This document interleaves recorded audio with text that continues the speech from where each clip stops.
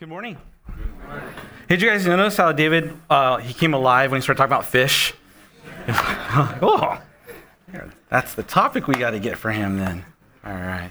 Well, it's great to see you. I know, as he mentioned, we have a number of visitors this morning. We're blessed that you're here. Thank you for joining us. In our heart and prayers that you'll be encouraged and just sense the love of the Lord here as you chosen this morning to worship and hear the word of the Lord at Calvary with us. So welcome. We're blessed that you're here. Real quick too, happy birthday to David, Allison. I just saw him downstairs. I don't know where he's hiding. He's outside. Okay. Oh, he's probably with the youth.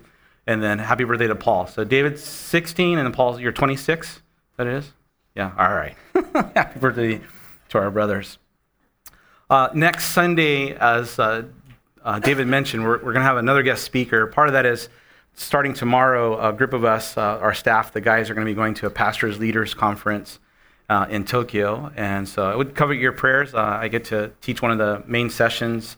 We're going to be doing the 7 letters of the churches in the book of Revelation. And so I was asked to teach on Thyatira. And so you can pray for me.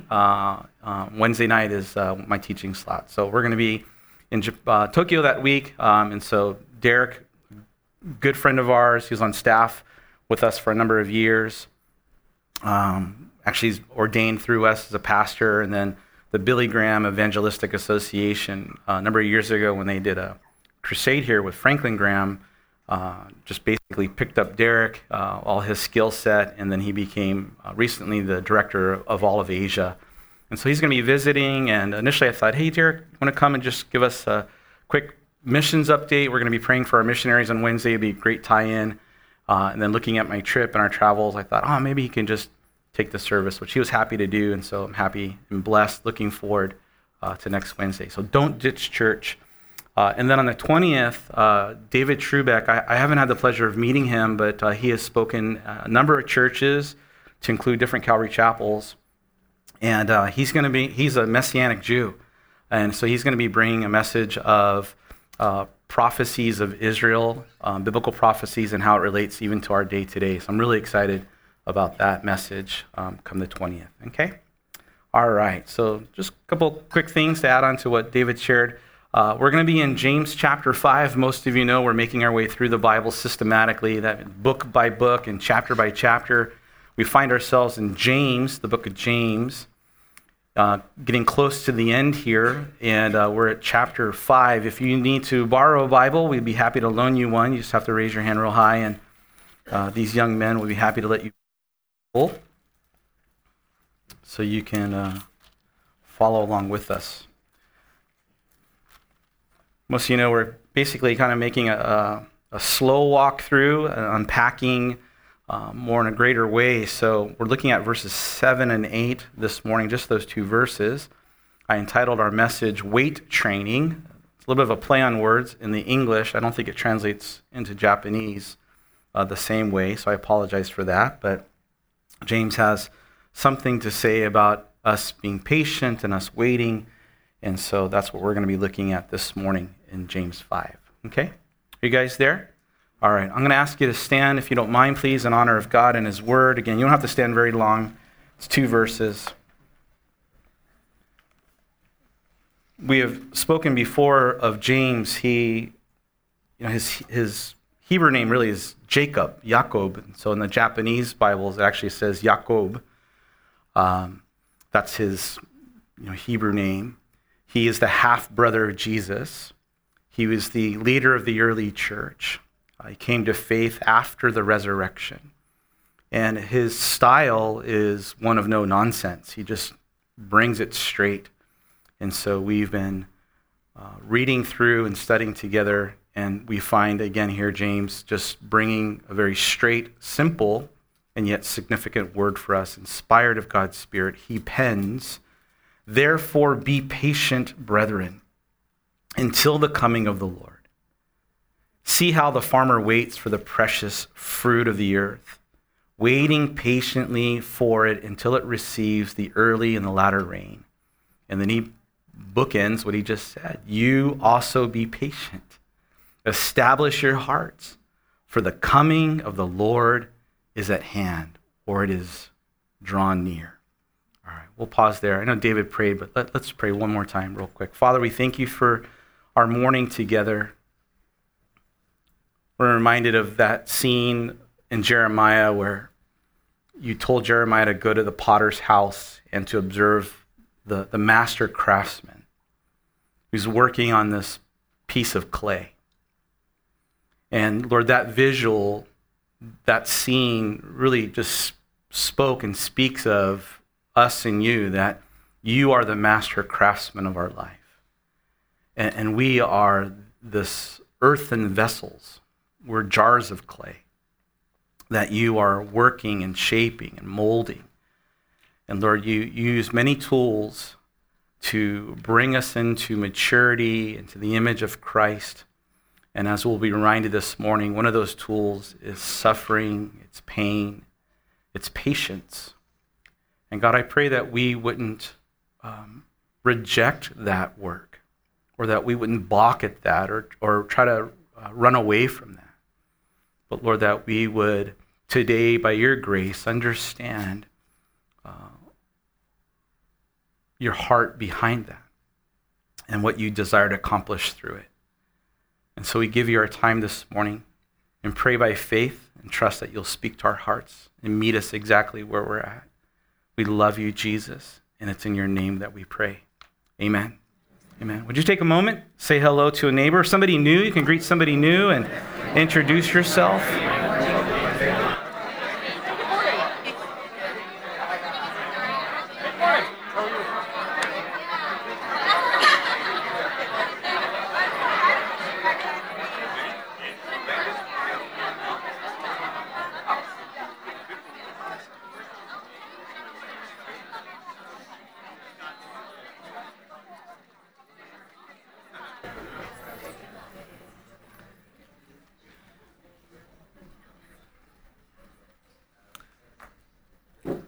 I don't know what happens in your heart initially when you just hear the words, that phrase, be patient. I know what happens to me initially. I get triggered. I don't necessarily like that phrase, right? Be patient. For me, I'm like, no. That's my immediate response. Just to hear it, the word patience or the term patience, it makes me a little nervous. And yet we come to it here in the book of James. In 2 verses, James essentially says it 3 times, to be patient, or to be patient like the farmer. And I think when it comes to patience, if you're like me, it's something that maybe you would agree that we lack, that we can definitely use more of. And yet, we still have a long way to go, right? Something we need, but we lack so much. And I want to submit to you, I think the reason why is because of by default, our nature, which is sinful, which is selfish, doesn't like to be patient. Again, if you're like me, I like immediate results. I like quick and fast. I want it now. And I think that's the world that we live in. That you and I, we have become accustomed to immediate gratification. We've been conditioned by that to the point where we expect it then. When it doesn't happen, then, there's like something's wrong, or I'm going to change the line, or I'm going to get a different provider, or whatever it may be. And so much so, I think our expectation then of immediate and instant gratification, we bring that same idea and expectation into our spiritual life. And so then when it comes to our prayers, we're like, Lord, I'm going to pray this prayer, and when I open my eyes, I want to be able to see this. Well, we may not say it out loud, but perhaps it's an expectation that we hold. And we bring that same expectation and what we're accustomed to then into our Christian walk, into the work of the Lord. And have you discovered, and I have discovered, that God doesn't work that way. God's timetable is nothing like my timetable. And the Bible tells us so. In the Old Testament, the prophet Isaiah, in Isaiah 55, verses 8 and 9, he says, speaking on behalf of God, my thoughts aren't your thoughts, and my ways aren't your ways. If I could take a little liberty, and my schedule and timetable isn't your schedule or your timetable. For as the heavens are higher than the earth, he goes on to say, for my thoughts are higher than your thoughts, and my ways are higher than your ways. And so we understand that to a degree, and yet we still live in this world, and we live in a culture that gives great value to speed. And we appreciate quickness. And we pay good money for it, don't we? Who here pays good money to have high-speed internet? Anybody old enough to remember dial-up?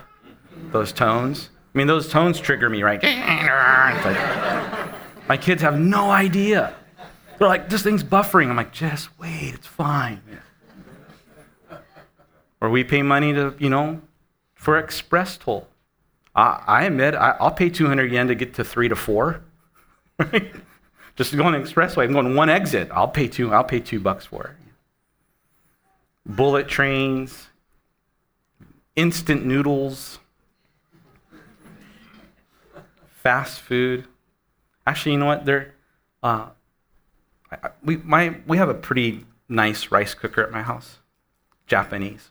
It takes about an hour to cook, and it's a good pot of rice. Don't get me wrong, but have you seen the microwavable ones now? They sell 2 minutes. Whoever invented that thing, I love them. I'm like, I'll just eat this one as an appetizer while the other pot. We love speed, don't we? We love quickness. I want it now. Electronic payments, next day delivery. Sometimes people freak out. They're like, what do you mean Amazon Japan doesn't do 2-day delivery? Nope, you got to wait 3 days. Yeah, 4 days. Man, how about digital cameras now?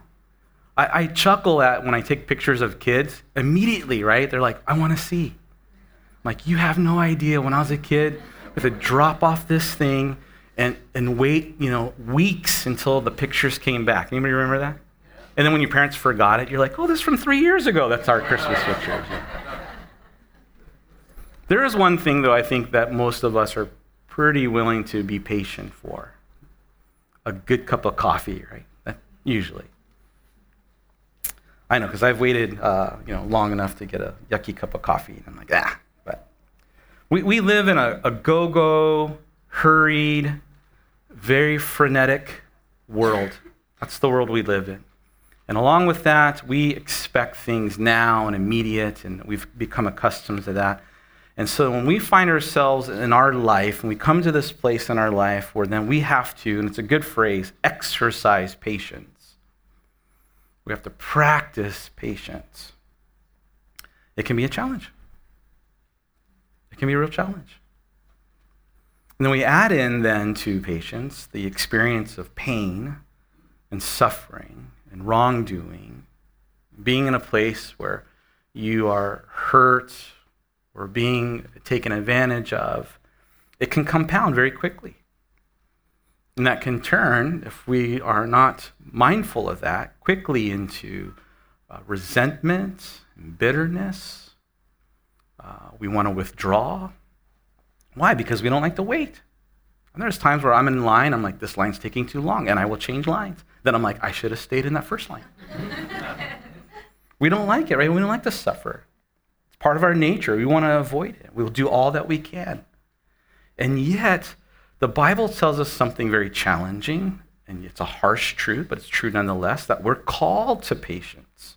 We are called to exercise patience. We're called to wait on the Lord sometimes. We're called to let God be God and be still and know that he is God. I mean, we're called to perseverance through difficult things. Endurance, the Bible says. You're in need of endurance on this race of faith that we all have been called to. And let me add this. We've actually even been called to suffer. You realize that? That is part of what God has called us as Christians to experience. We don't like it, and yet it is true nonetheless. The Bible says, not only have you and I been appointed to believe upon the name of Christ, but we also are been appointed or granted, for Philippians 1:29, to suffer for the name of Christ. And what James has already revealed to us as a way of reminder and context, way back in chapter 1, is that is part of God's work in your life and mine. It's part of God's great work as the master craftsman working in our hearts, because he wants to grow you and mature you, make you and me into the image of his Son. And one of the tools that God uses, although I think, oh, Lord, I would rather use other tools, is the tool of suffering, of hurt, of frustration, and learning to wait on the Lord.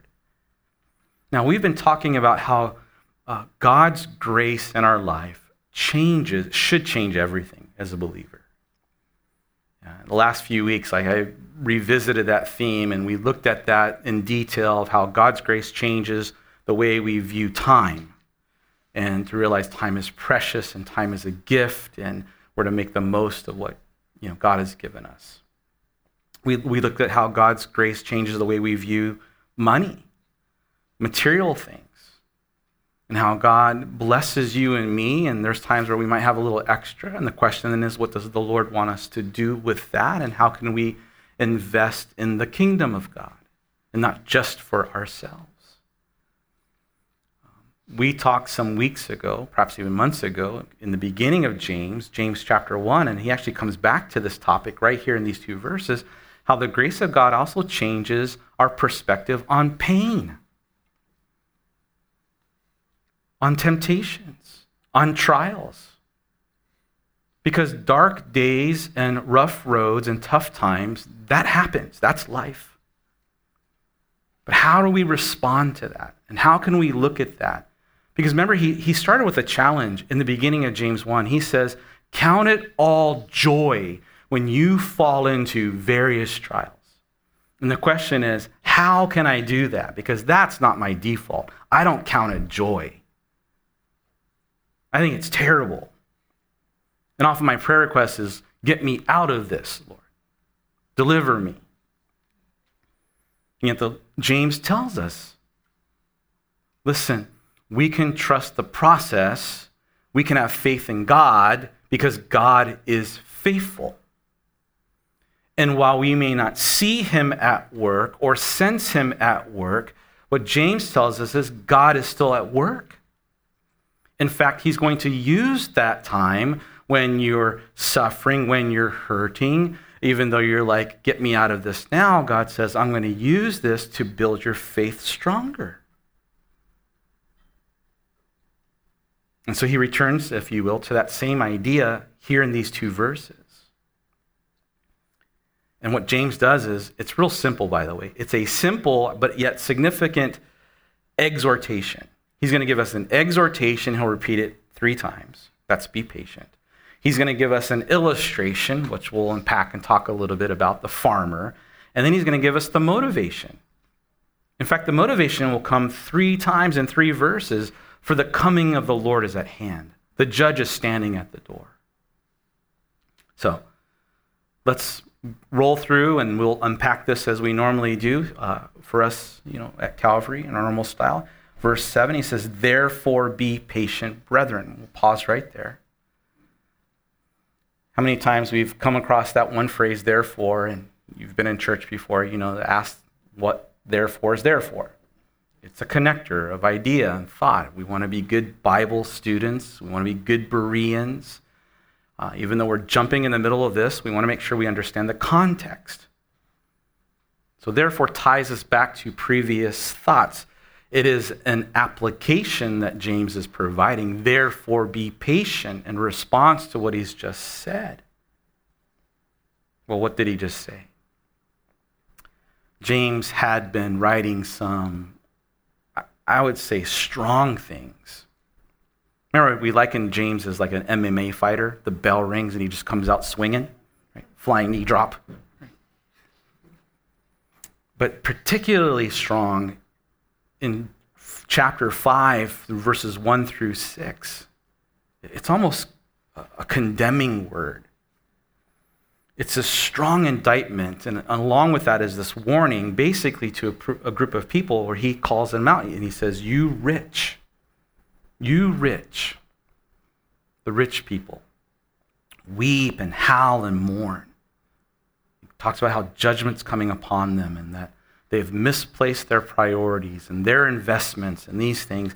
And we looked at that in context and basically said, oh, these are people who had a lot of material wealth, but no spiritual wealth at all.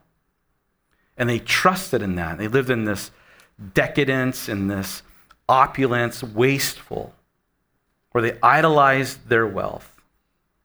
And on top of that, they exploited the poor. They took advantage of other people. They were holding back salaries. And all the while, what James says is, if I can paraphrase, he's saying, you rich snobs, you better check yourself before you wreck yourself. Because you think that just because you have money and it can buy you places anywhere you want and give you inroads to any place that you want on this side of eternity, there's no guarantee that you got a seat in heaven. That's kind of the idea. And so they were living not only in arrogance, but also in ignorance. And they're oppressing God's people, to include James's audience. And so James is saying, listen, you see how they're living and how you've been treated. God's going to take care of them. So therefore, you be patient. You hang in there. I mean, the way that the world was treating them. Now, we don't know specifically, but we might conclude that perhaps even them as believers of Christ, they were specifically targeted just because they're Christians. You know, in our world today, it's really no different. There are godless people in power who have a very specific, and I would even say very evil agenda to dismantle and to tear down everything that's godly. You know, God designed and defined really what society should be, beginning with our value of life, our dignity and worth as human beings, the fact that every single one of us, and out of the born and the unborn, created in the image of God. And we look at the world today and they want to redefine that. They want to change the definition of what life is and value is. And God, the Bible says God created them male and female. And you look at the world today and the ideology of they want to mess with that. The definition of marriage. God says one woman, one man for their lifetime. The foundation of family, the foundation of society. And all of it, that's coming under attack. And so then we as Christians who stand up and say, I believe what the scripture says. Oh, what happens? You become the villain. Biblical values then become vilified. It's the Christian and it's the church and it's those of us who stand on biblical principles. Well, we become the target now. And again, I believe it's an evil ideology. And it comes in different names in different seasons. I think the term that most people use today is wokeness. Again, we have to be awake and alert and wise to these things. But this is a similar world that the original audience of James was living in, and they're going through these things. And so what is then our response to that? What is our charge as believers in light of injustice, in light of the things that are unfair and what we experience, what we go through, what others go through at times?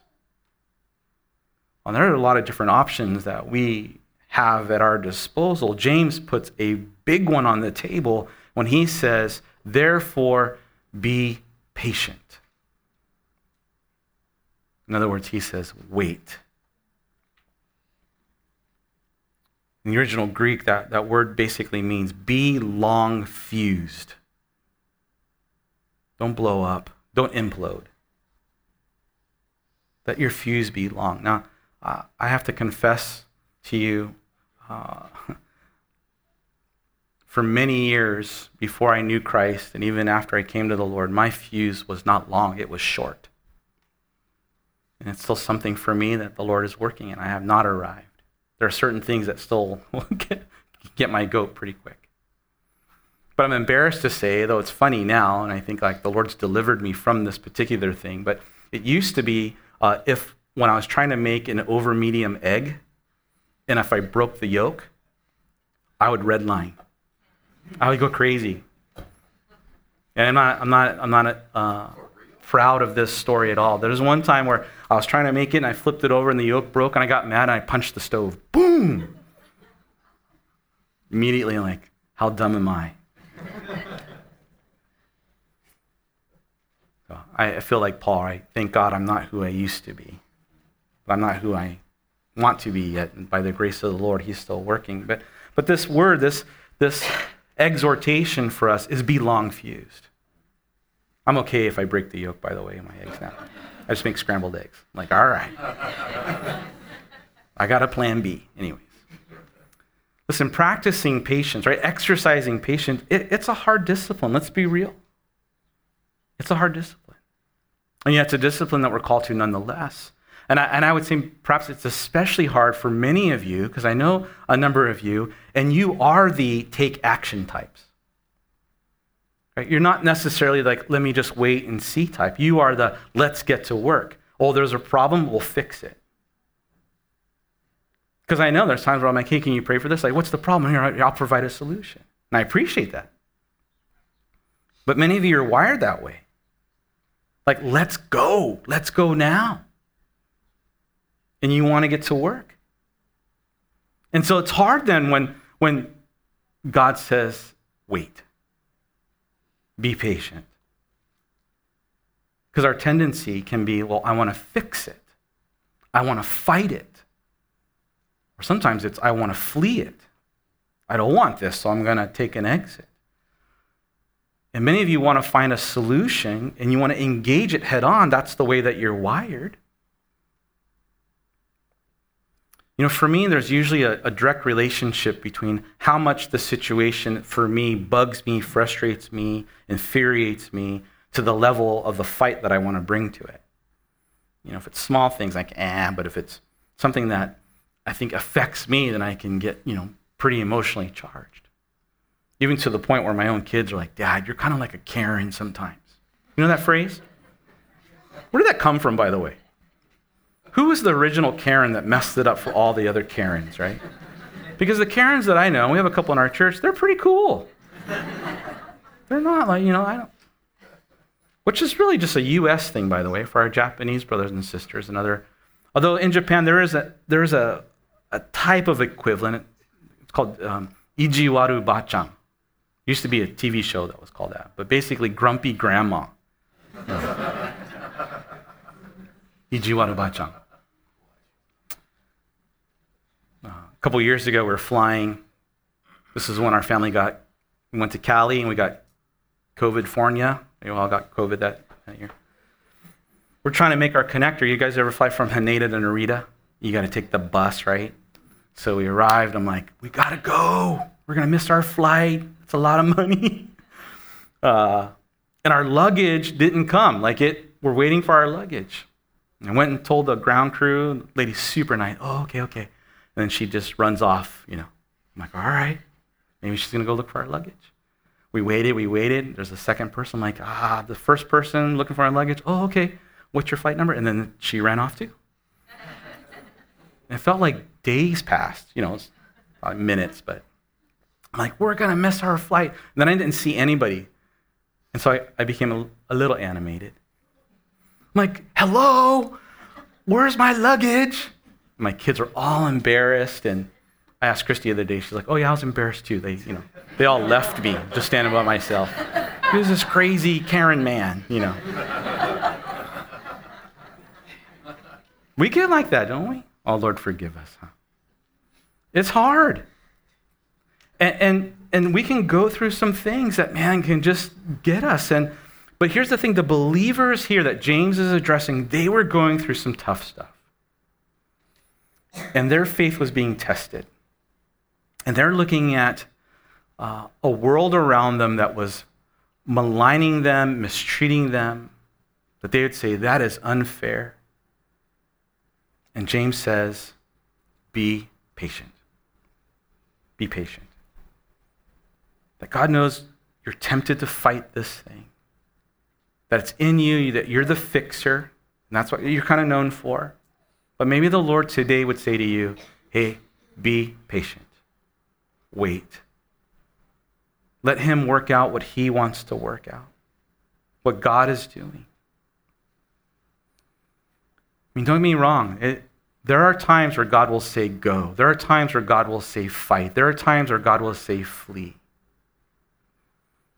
For us, then, it's the matter of figuring that out. Lord, what are you saying to me in this season? What do you want me to do now? We have examples of that. In the gospel, in John chapter 10, we read two similar occasions. One where it's the religious leaders. They are unhappy that Jesus has been ministering to the people, that he's winning their hearts, right? They're losing their control over their religious power.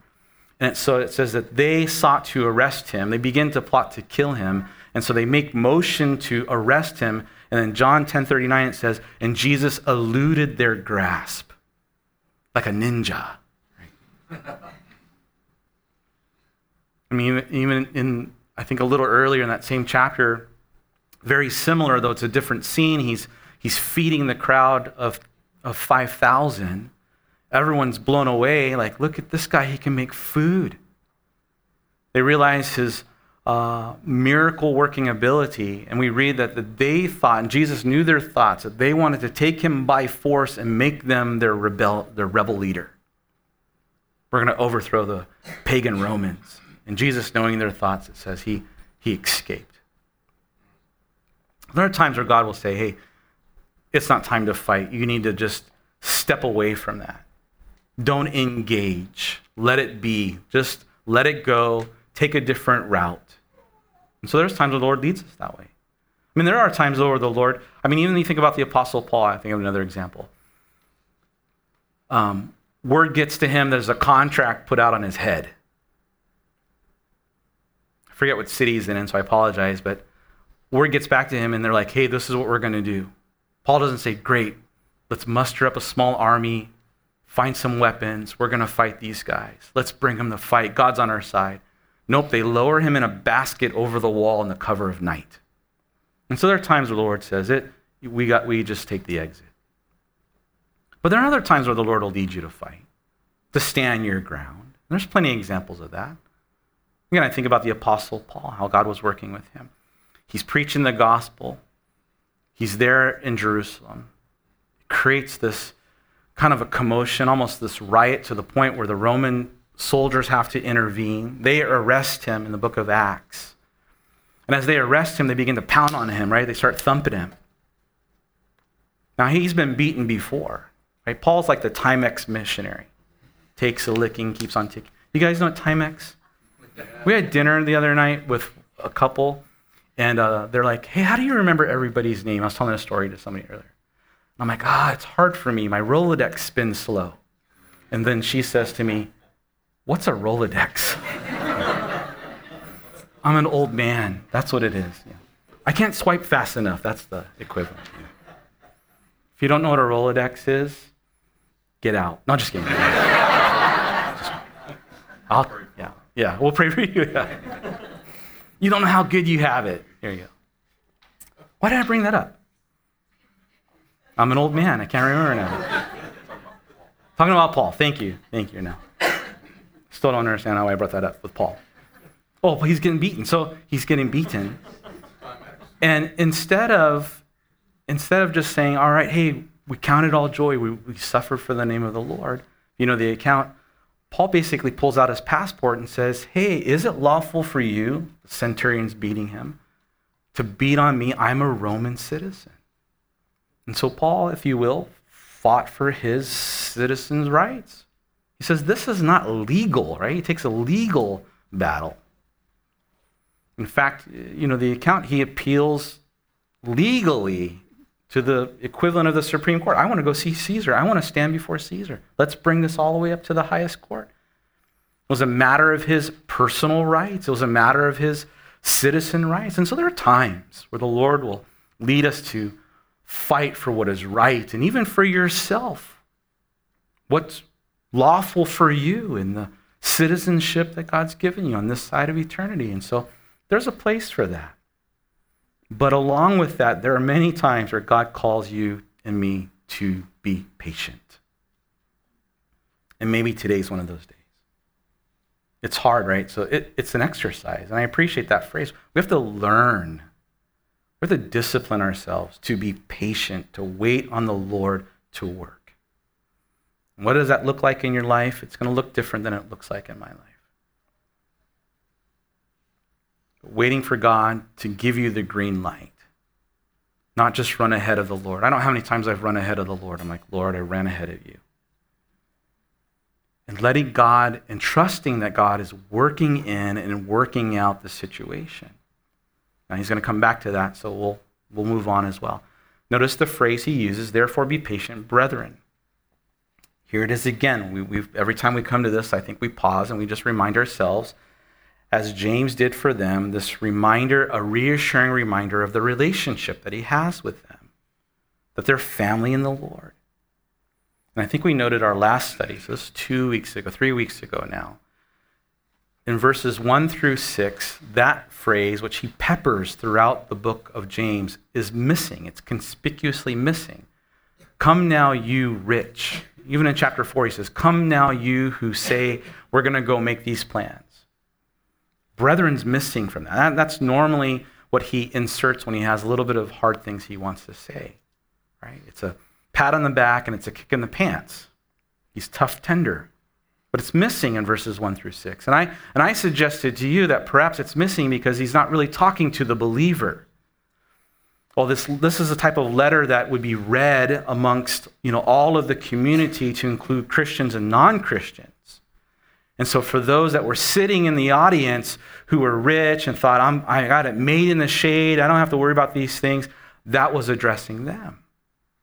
But to the Christian who was being exploited, to the Christian who's looking around the world and thinking, man, maybe I should play by their rules, James then turns and says, no, listen, you hang on, you be patient, family. And it's a good reminder for us. God sees you. God knows the injustice. God knows how you have been maligned and your name's been dragged through the mud.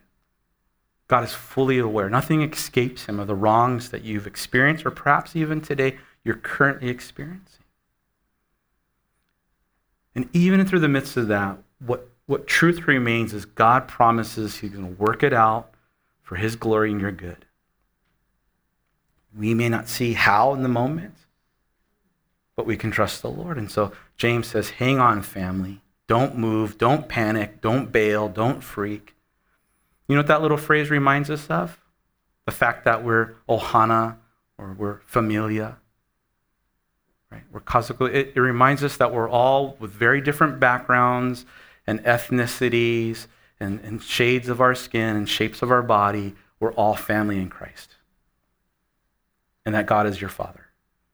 So I take a little bit of liberty just in this one word to say, it's a good reminder for us, even when we come into trials, that you are God's kid. You're God's kid. And God knows the thoughts he thinks towards you, thoughts to give you a future and a hope. Oh, they're higher than our thoughts, and his ways aren't our ways. And he knows what we need.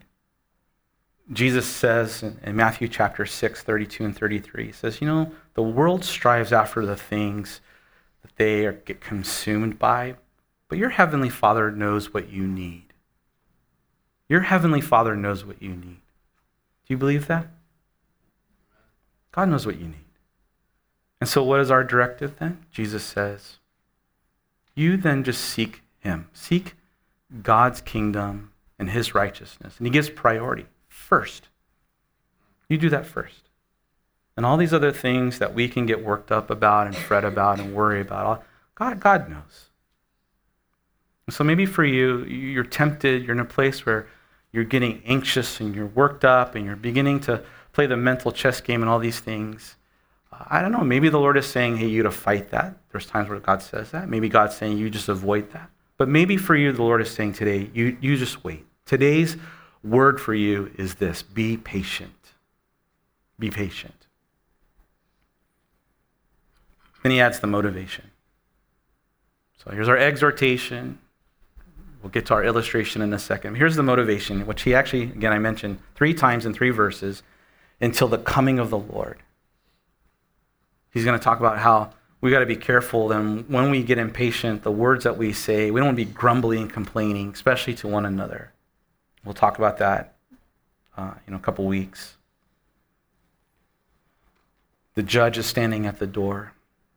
But here is this critical perspective that James inserts for us to help us then. How do we endure? How do we hang on then? How do we hold back from saying, you know what, I want to break them off some? And you have the means and the wits and the mouth and the money to do it. It's this, knowing that Christ is coming back soon. How do we keep from freaking out when we're mistreated?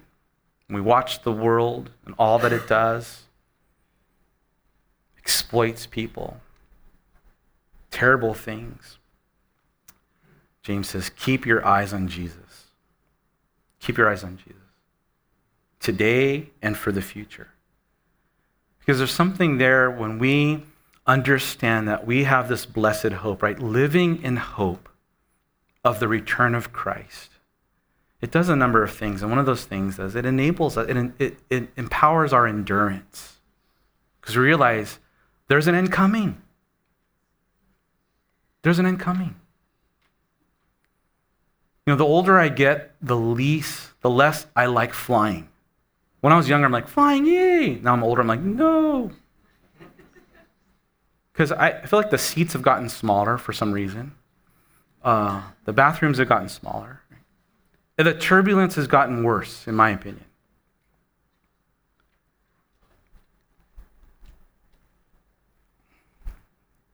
And yet, I realize, there's an end. I'm able to endure because I realize it's temporary. The harsh reality for us is we may not experience justice or wrongs righted on this side of heaven. The world's corrupted by sin.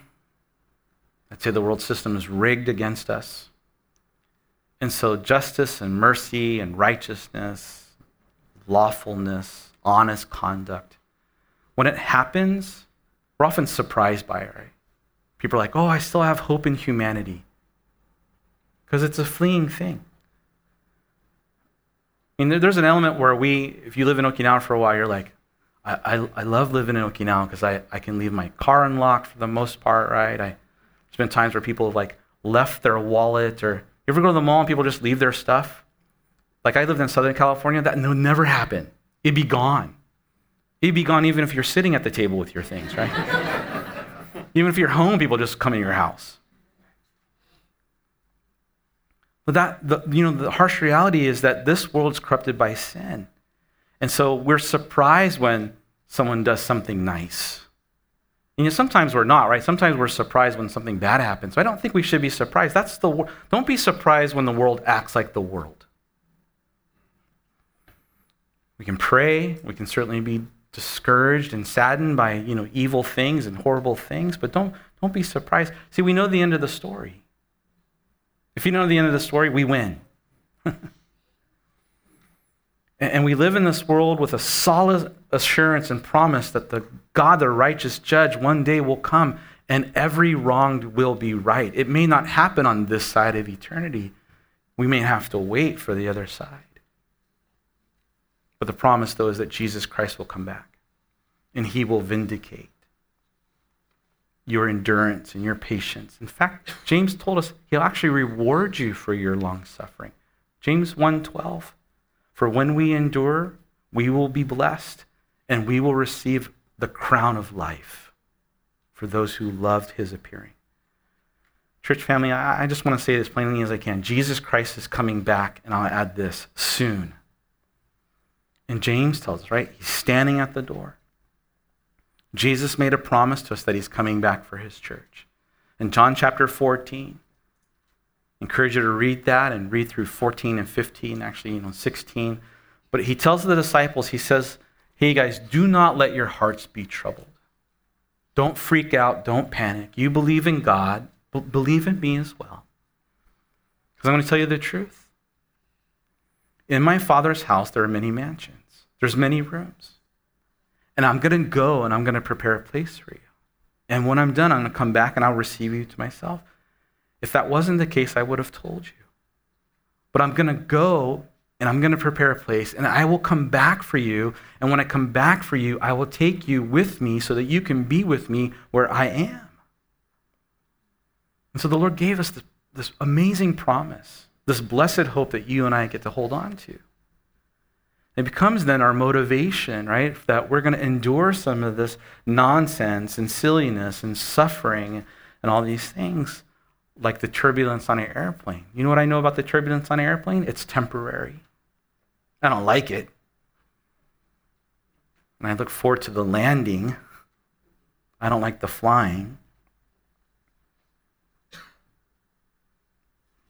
Christ is coming back. There's different thoughts and teachings. In fact, I was having a discussion with a good brother, beloved brother, about this last night. The debate about the return of Christ usually isn't, is he coming back or not? The debate usually is when. It's usually the debate. A few weeks from now, we're going to celebrate the first coming of Christ, right? The first Advent, thing we call Christmas, where Jesus came, God in the flesh. He left the throne room of heaven. He put on, right? He veiled himself in human flesh. Emmanuel, God with us, incarnate.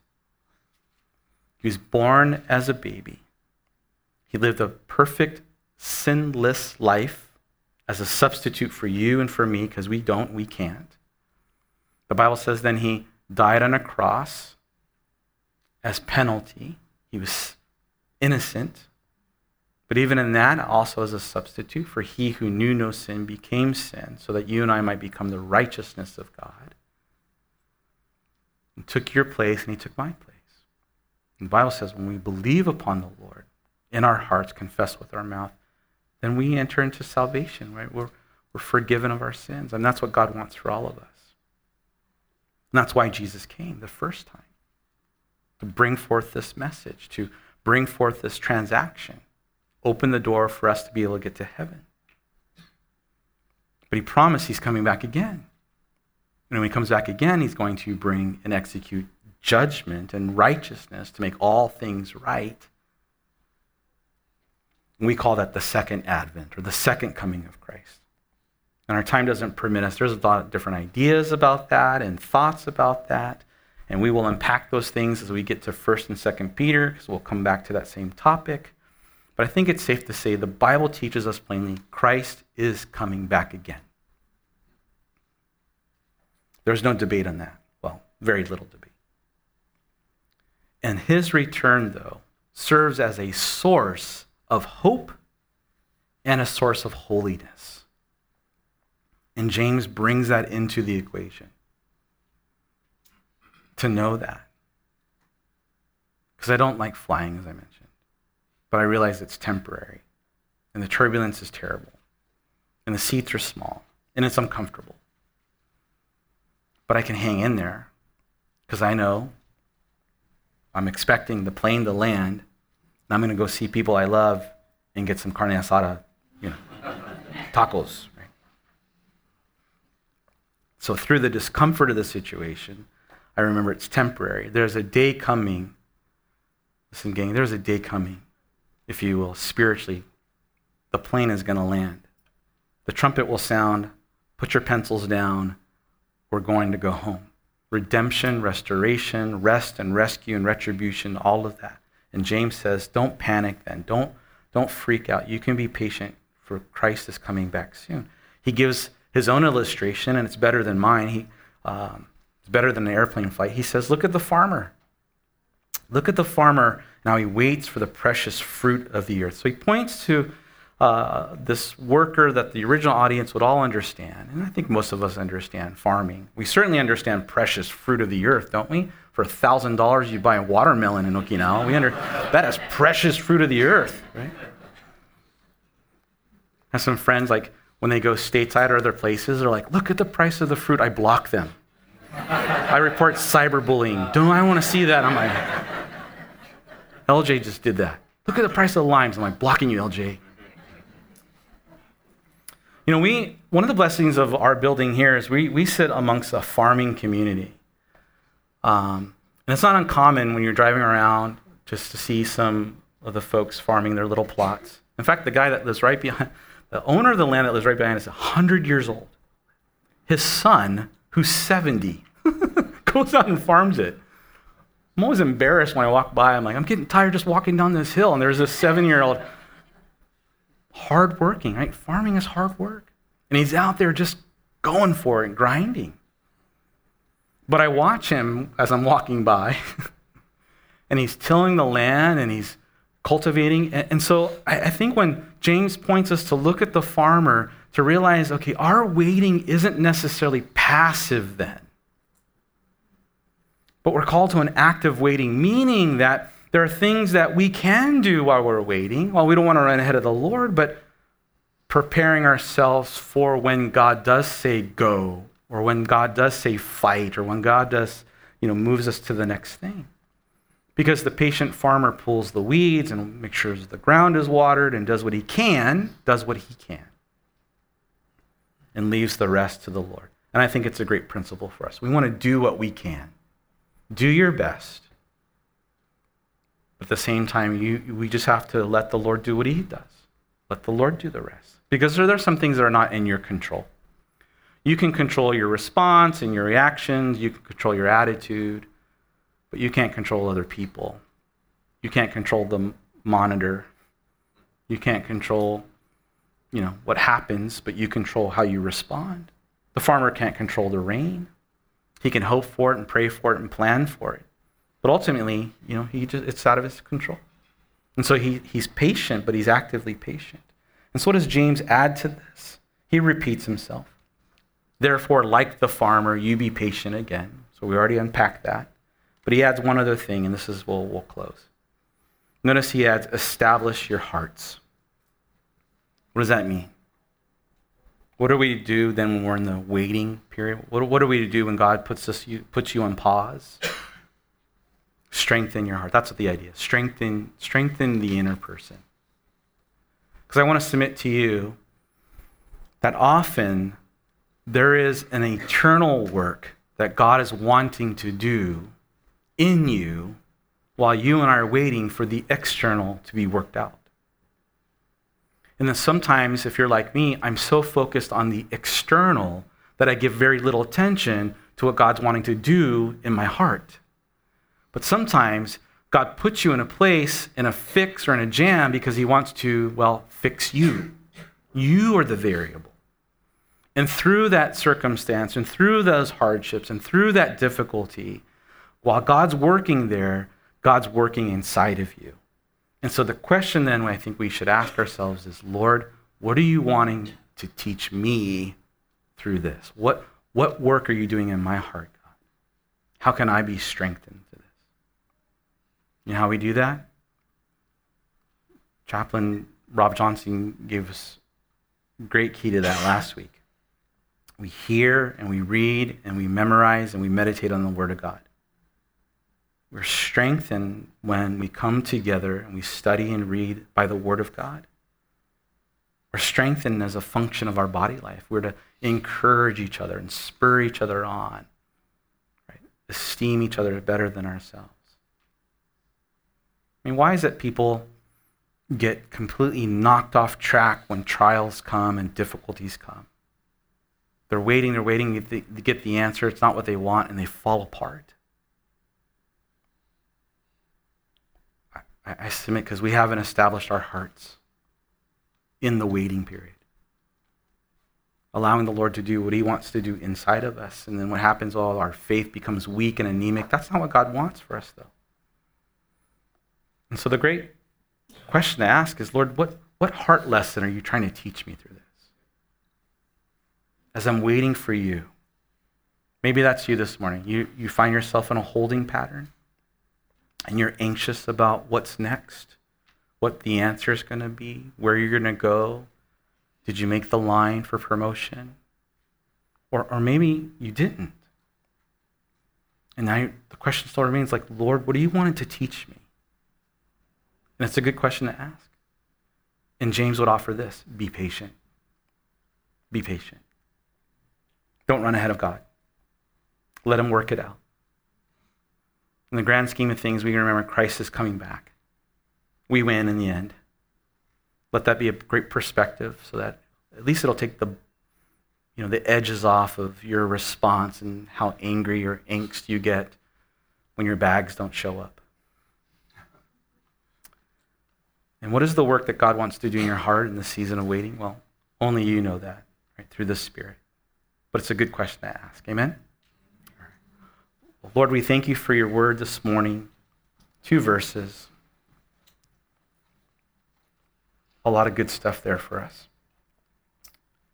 And God, I guess I just simply pray that you'd help us to receive and meditate upon what your Spirit wants to say to each of us. I imagine it hits a little different for where we're at and what we're going through. Or Lord, perhaps it's even preparation for what's on the horizon. Pray we would give great heed to your word, that we wouldn't dismiss it, but we would meditate through it and pray through it.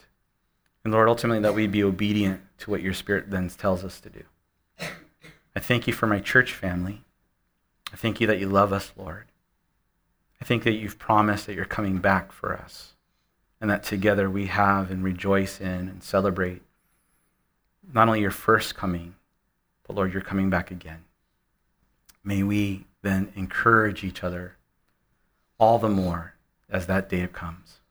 In Jesus' name we pray. Amen. God bless you, church family. I pray